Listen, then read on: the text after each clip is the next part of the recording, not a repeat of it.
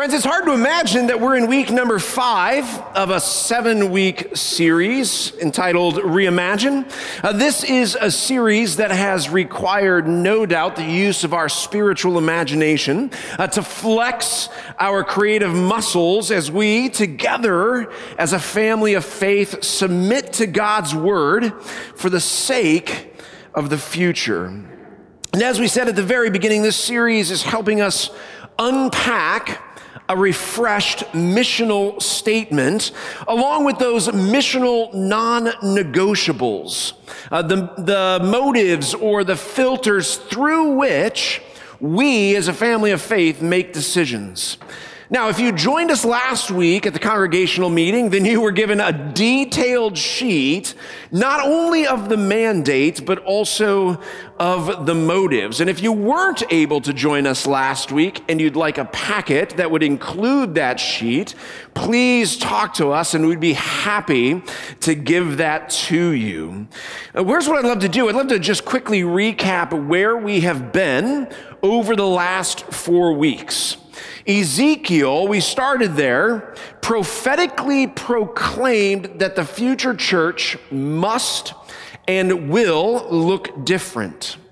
That in this next season, the church will primarily be about going rather than coming, about living out there rather than being cloistered in here.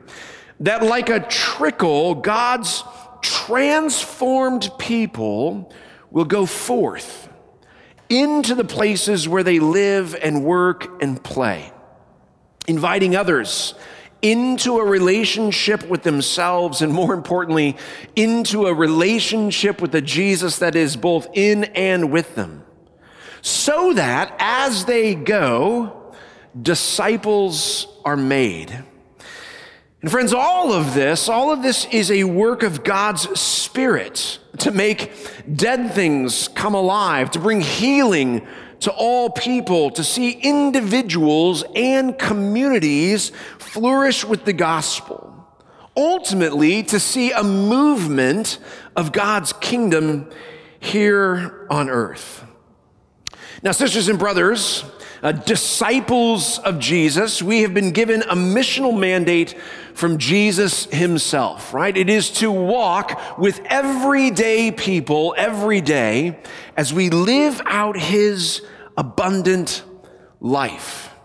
And friends, we can't possibly do that without a sense of rooted identity, right? It's understanding and living out who God says I am and who others are. Without an understanding of our identity as daughters and sons of the Most High King, and without an understanding of the inherent worth of all human beings, we cannot live out that mandate of Jesus. And so it is important to fully take hold of our worth and the worth of others if we are going to live out this second missional motive. That is intentional relationships. Now, there's been a theme running through several conversations of late. Conversations in our own household, conversations within this family of faith, conversations in the culture at large. In all of these contexts, people must live inside of relationships.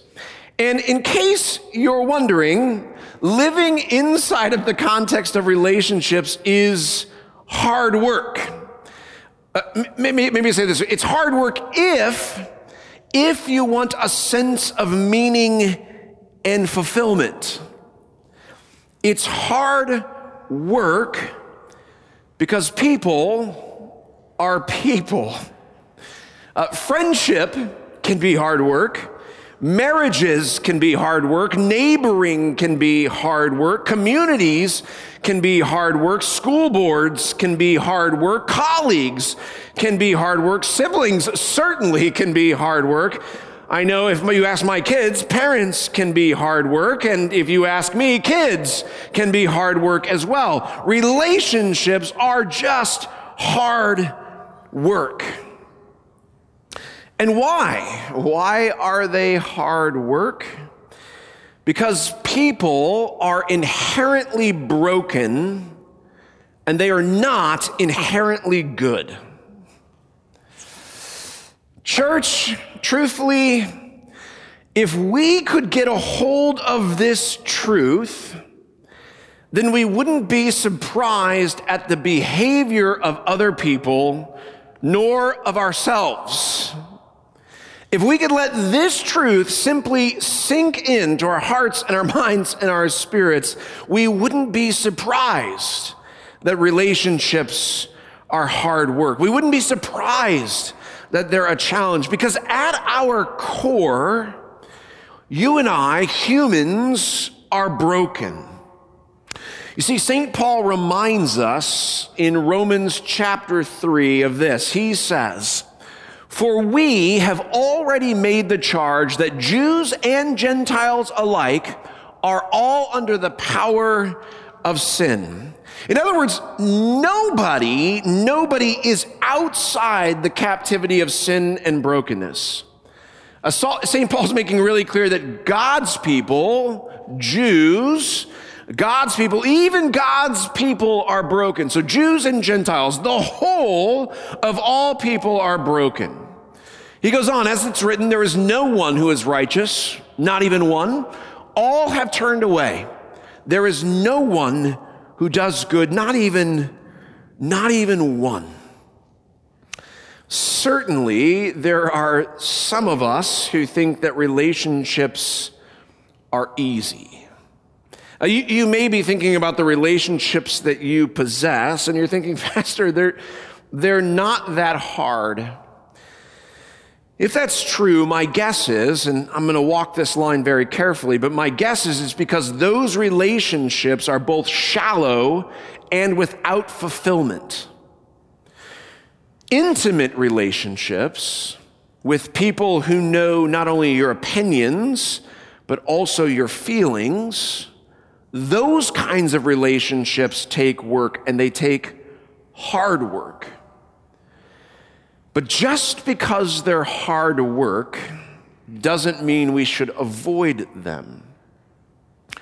In fact, in today's text, which Mike read just moments ago, Jesus intentionally enters into relationships and into very specific relationships. And this, friends, this is deeply important for us as a church family to pay attention to. Because as disciples of Jesus, as disciples who are orienting their lives around the life of Jesus, we want to orient our life not only around the words of Jesus, but also the ways of Jesus. Said another way, Jesus shows us what it means to be perfectly human. His life is the definitive way to live. So if you want to know how to live this kingdom out in the world today, according to God's will, if we want to live God's kingdom, if we want to know how to live that, then we simply look at Jesus and the way that he lived his life. And in this case today, the people with whom he lived in relationship. So to do that, we got to get to Luke chapter 6. You'll want a Bible, the one you brought, the one that's in the pew. We're going to go to Luke chapter 6 together. Luke chapter 6, beginning at verse 12. Luke chapter 6, beginning at verse 12. Now, as you're finding that, to this point in Luke's gospel, Jesus has been exercising power and authority, primarily over sickness and disease, but also, interestingly, over the demonic. And he's been using, up to this point, he's been using the miraculous to gain a hearing and an audience.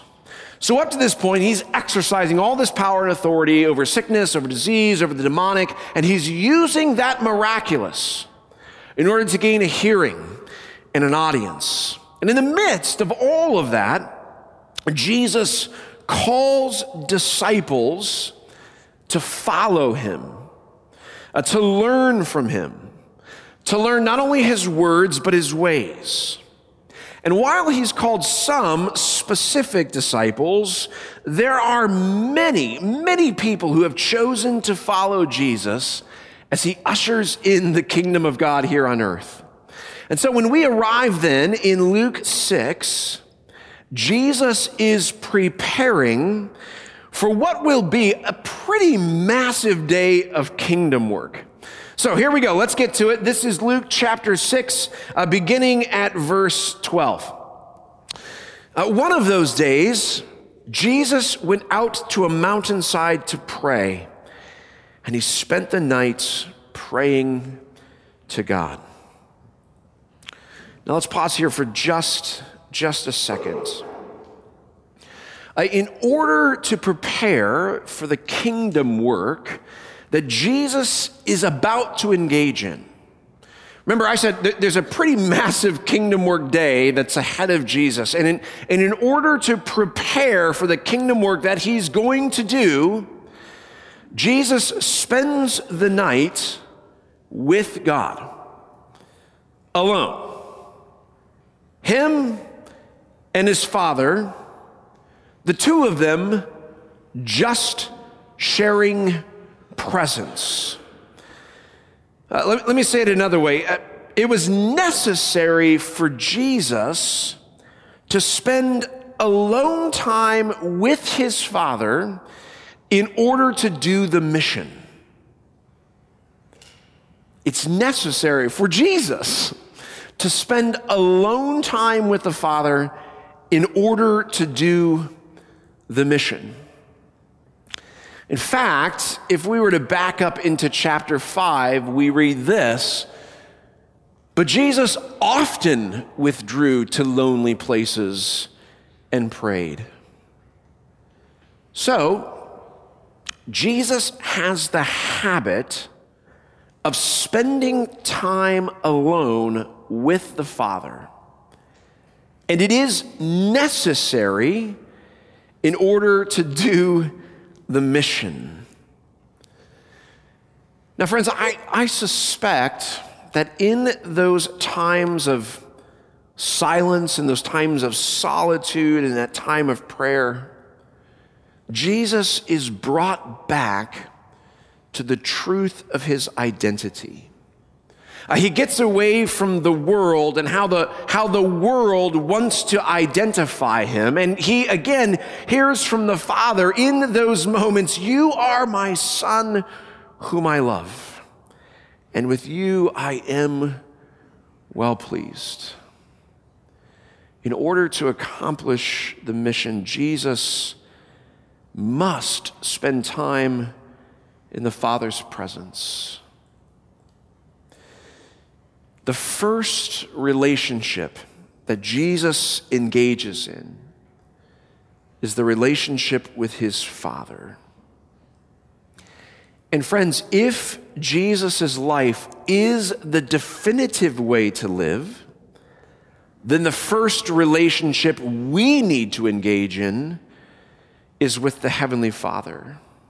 It is imperative to engage with God, to engage and to spend time with him, allowing the noise of the world to quiet for the sake of hearing the still small voice of our Father, of the one who continues to call us daughters and sons. You see, the mission, living out there in the world and drawing people into relationship with us and into a relationship with the Jesus who is in and with us, is hard work. And if we haven't taken time to have our soul fed and restored by our Heavenly Father, well, we can't give away what we don't possess. Now, there is no doubt that when we come to worship, we encounter Christ through the preaching of his word and the receiving of the Lord's Supper. Worship is a part of what it means to engage God. But church, it is worth noting that Jesus didn't go away to worship. He didn't head to the synagogue when he was trying to get alone. He went away in solitude to be with his Father. And friends, this has implications for you and me. Worship, what we do here this morning, what we do on every Sunday morning, is for the most part communal and not private. And what's happening in the context of the text is not communal, it's private. And so it begs the question for God's people, for you and for me, if Jesus' life is the definitive way to live, if his living in the kingdom is what it looks like for us to live in the kingdom, and if it is necessary in order to accomplish the mission, if it's necessary to actually spend alone time with the Father, it should beg the question, how's that going? Or are you relying on the communal thing that we do every Sunday morning to substitute that alone, personal, intentional time with God himself? Are you engaging with God in a private and a personal way?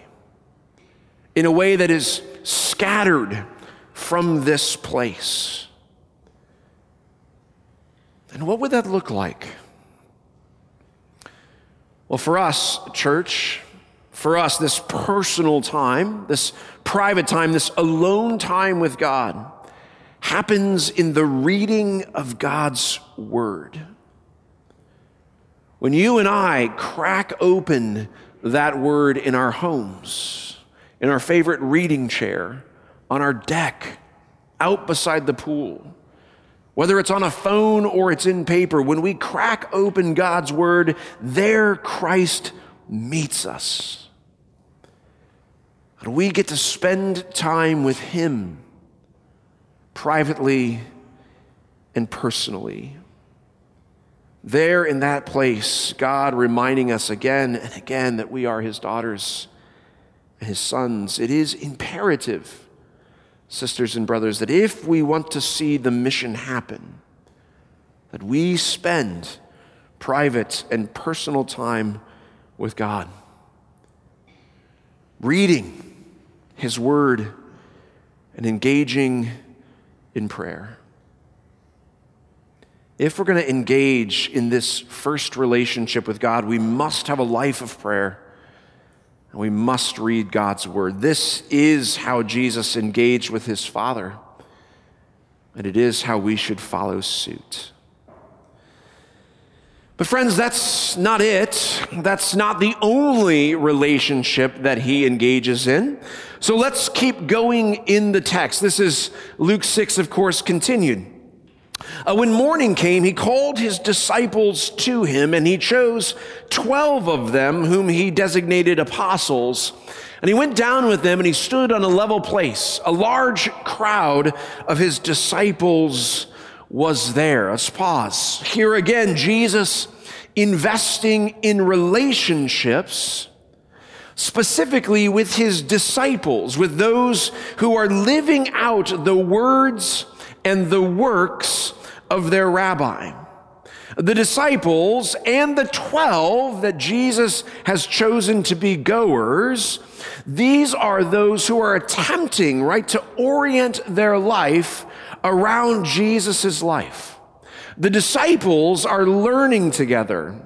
They're attempting together. They're failing together. They're going on the mission together. These are people who are living life together. And Jesus invests in those who share this disciple life.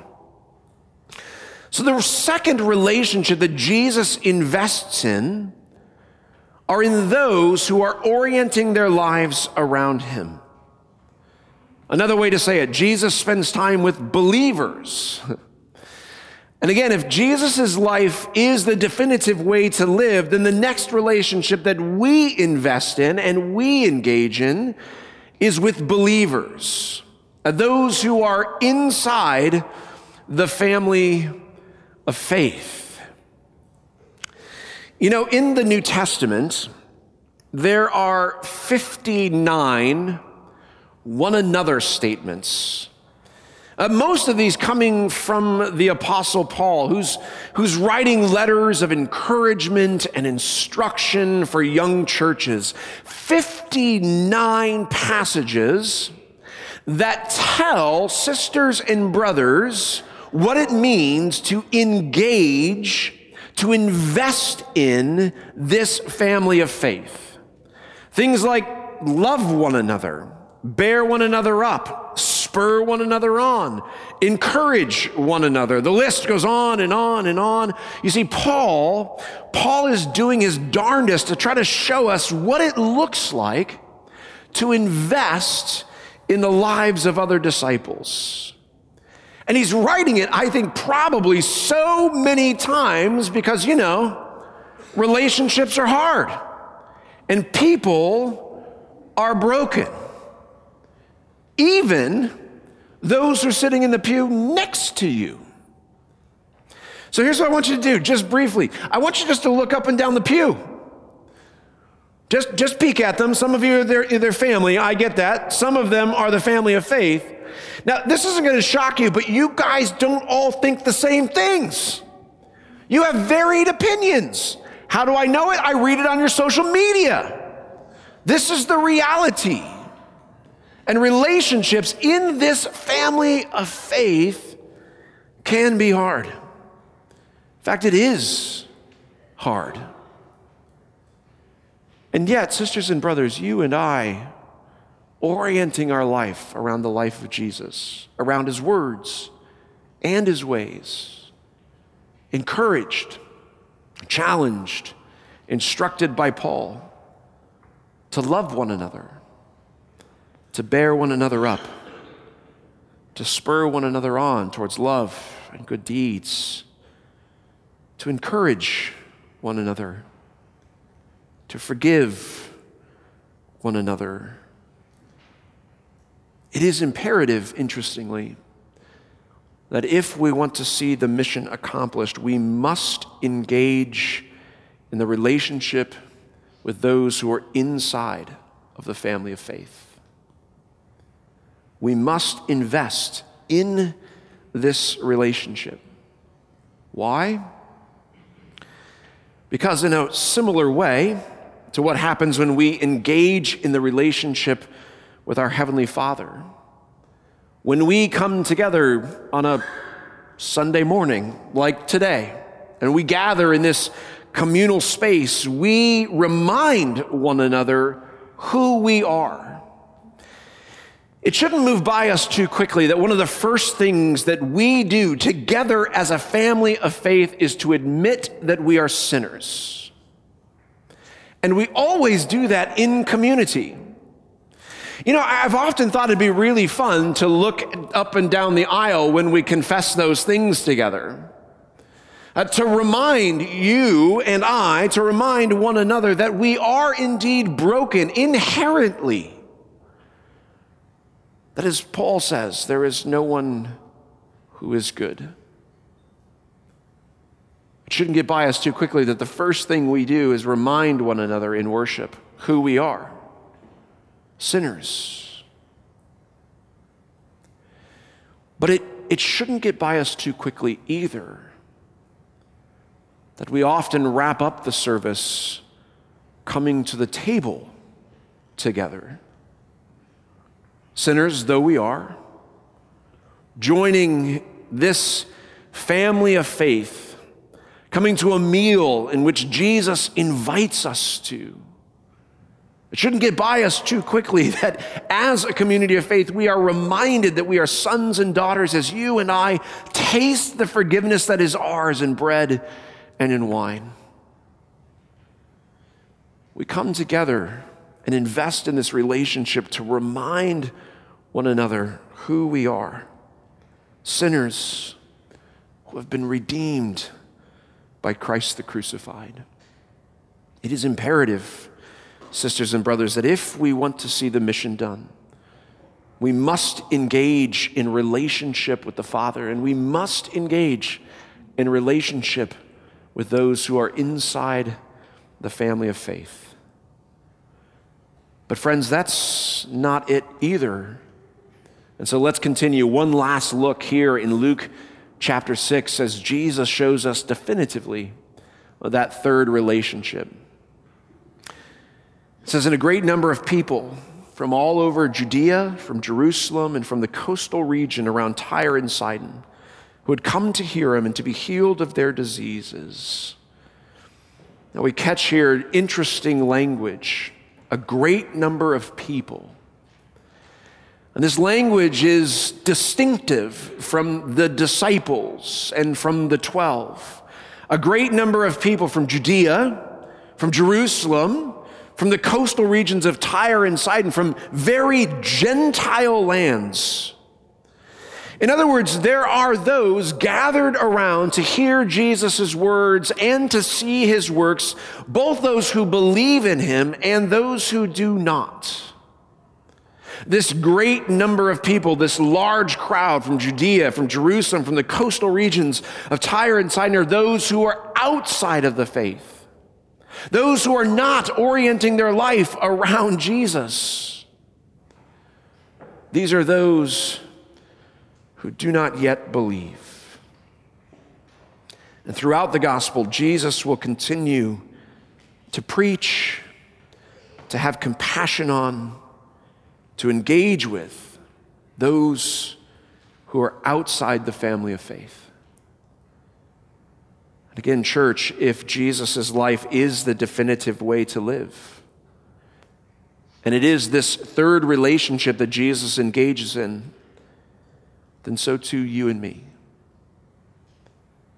It is imperative that we engage in relationships with people who are outside the family of faith, who are not yet orienting their lives around Jesus. That like Jesus, we can speak the things of good news. We can pray for their healing. That like Jesus, we can invest in that relationship for the sake of seeing people come to faith in him. Now, church, we don't have time to unpack the Gospels, but if we were to unpack Matthew, Mark, and Luke, and John, you would see Jesus living in this kind of dance between these three relationships over and over and over and over again. A relationship with his Father, a relationship with disciples, those who are orienting their life around him, and investing in a relationship with those who are outside the faith. Church, as we begin to live out this missional mandate, we can't do that without a sense of rooted identity. We can't do that without understanding who God says we are and living out who God says other people are.